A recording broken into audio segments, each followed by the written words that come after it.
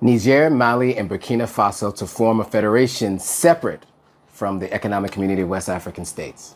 What's up, family? My name is Joe Hatagwa, and today we have news from West Africa.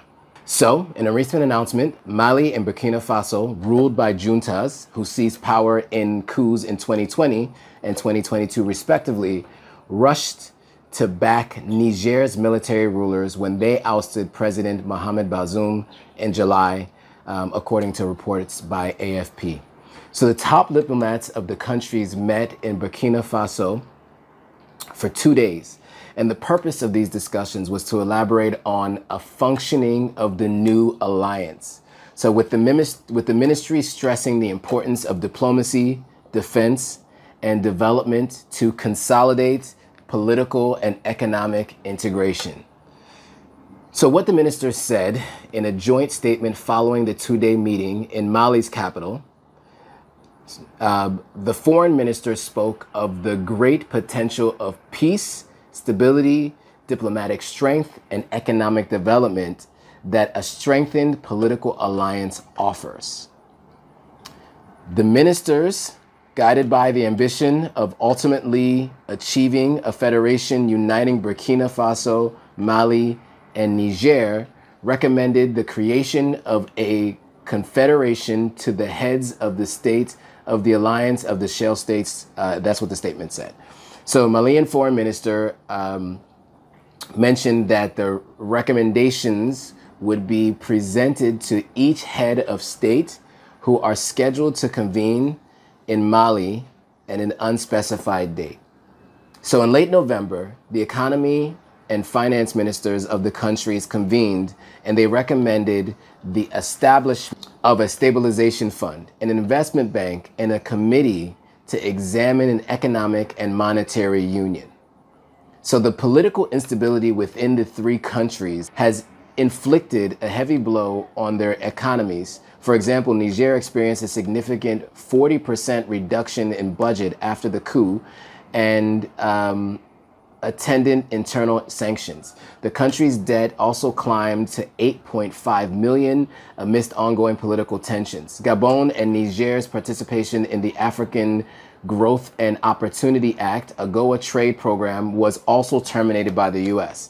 So in September, the military leaders of Mali and Burkina Faso and Niger established an alliance and called a Mutual Defense Pact. So this alliance was set up in response to the international pressure for the prompt return of the civilian rule, as well as enduring jihadist insurgencies that persist in all of three of those nations. So what are the implications of this merger? The implications is really as follows. In terms of the political, economic, and security cooperation, the foreign ministers of these countries have recommended the establishment of a confederation as a long-term goal to unite the West African neighbors within a federation. So this looks a lot like the ECOWAS, Economic Community of West African States, but really with just 3 countries. So these discussions aimed at to elaborate on the workings of the new alliance, emphasizing the importance of diplomacy, defense, and development to consolidate political and economic integration. So here are some of those key implications the proposed federation might include. Number 1 is political integration. The federation aims to increase the strength of political and economic integration among the member countries, allowing them to work together in various issues and challenges more effectively. The second of which is economic cooperation. So the establishment of a confederation could lead to increased economic cooperation and development among the member countries.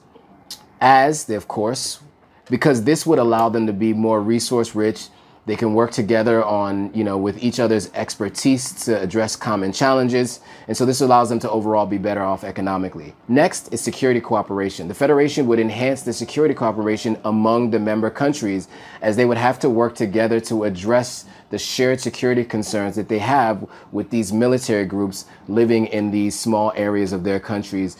And the next is regional stability.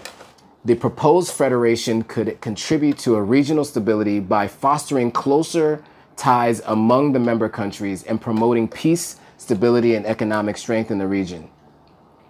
Next of which is the relationship with international partners. The Federation could also impact relationships between the members of these countries and their international partners, such as the European Union, the United States, and France. Now, there are going to be some implementation challenges, which is the next of the implications. So the success of the Federation does depend on the effective implementation of the proposed structures and the mechanisms, as well as a resolution of political conflicts or disagreements among their member countries. So overall, what this means is that these countries are going to be able to form their own alliance and have their own separate dependency on themselves. So these companies have the potential to be politically, economically, and security-wise could potentially actually have a benefit for their countries. However, the success of this initiative is dependent on the effective implementation of these proposed structures and mechanisms.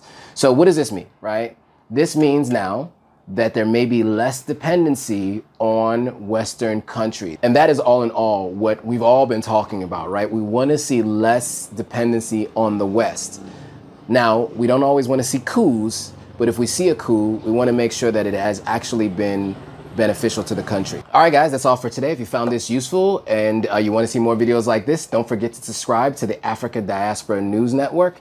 And if you want to see more from me, you can check me out at Authentic African on YouTube and Authentic_African on Instagram. All right, guys, see you on the next video.